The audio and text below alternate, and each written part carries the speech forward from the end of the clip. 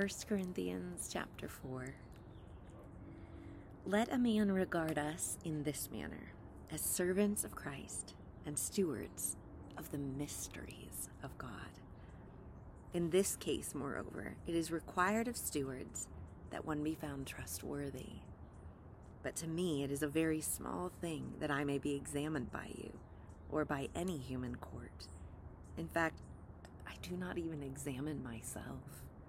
For I am conscious of nothing against myself, yet I am not by this acquitted.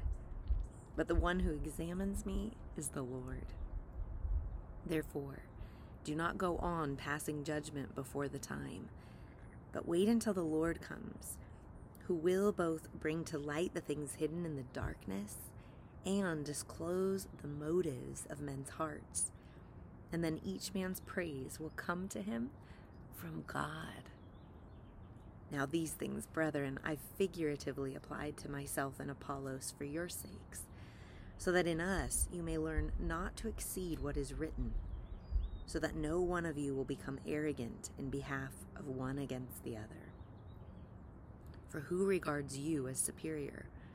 What do you have that you did not receive? And if you did receive it, why do you boast as if you had not received it? You are already filled. You've already become rich. You have become kings without us, and indeed I wish that you had become kings so that we also might reign with you. For I think God has exhibited us apostles last of all, as men condemned to death, because we have become a spectacle to the world, both to angels and to men.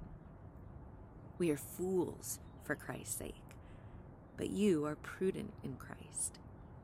We are weak, but you are strong. You are distinguished, but we are without honor.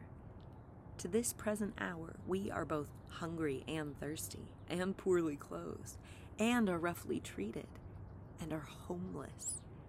And we toil, working with our own hands. When we are reviled, we bless. When we are persecuted, we endure. When we are slandered, we try to conciliate. We've become as the scum of the world, the dregs of all things, even until now. I do not write these things to shame you, but to admonish you as my beloved children. For if you were to have countless tutors in Christ, yet you would not have many fathers. For in Christ Yeshua I became your father through the gospel. Therefore I exhort you, be imitators of me. For this reason I have sent to you Timothy, who is my beloved and faithful child in the Lord, and he will remind you of my ways, which are in Christ, just as I teach everywhere in the church.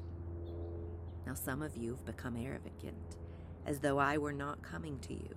But I will come to you soon, if the Lord wills, and I shall find out not the words of those who are arrogant, but their power.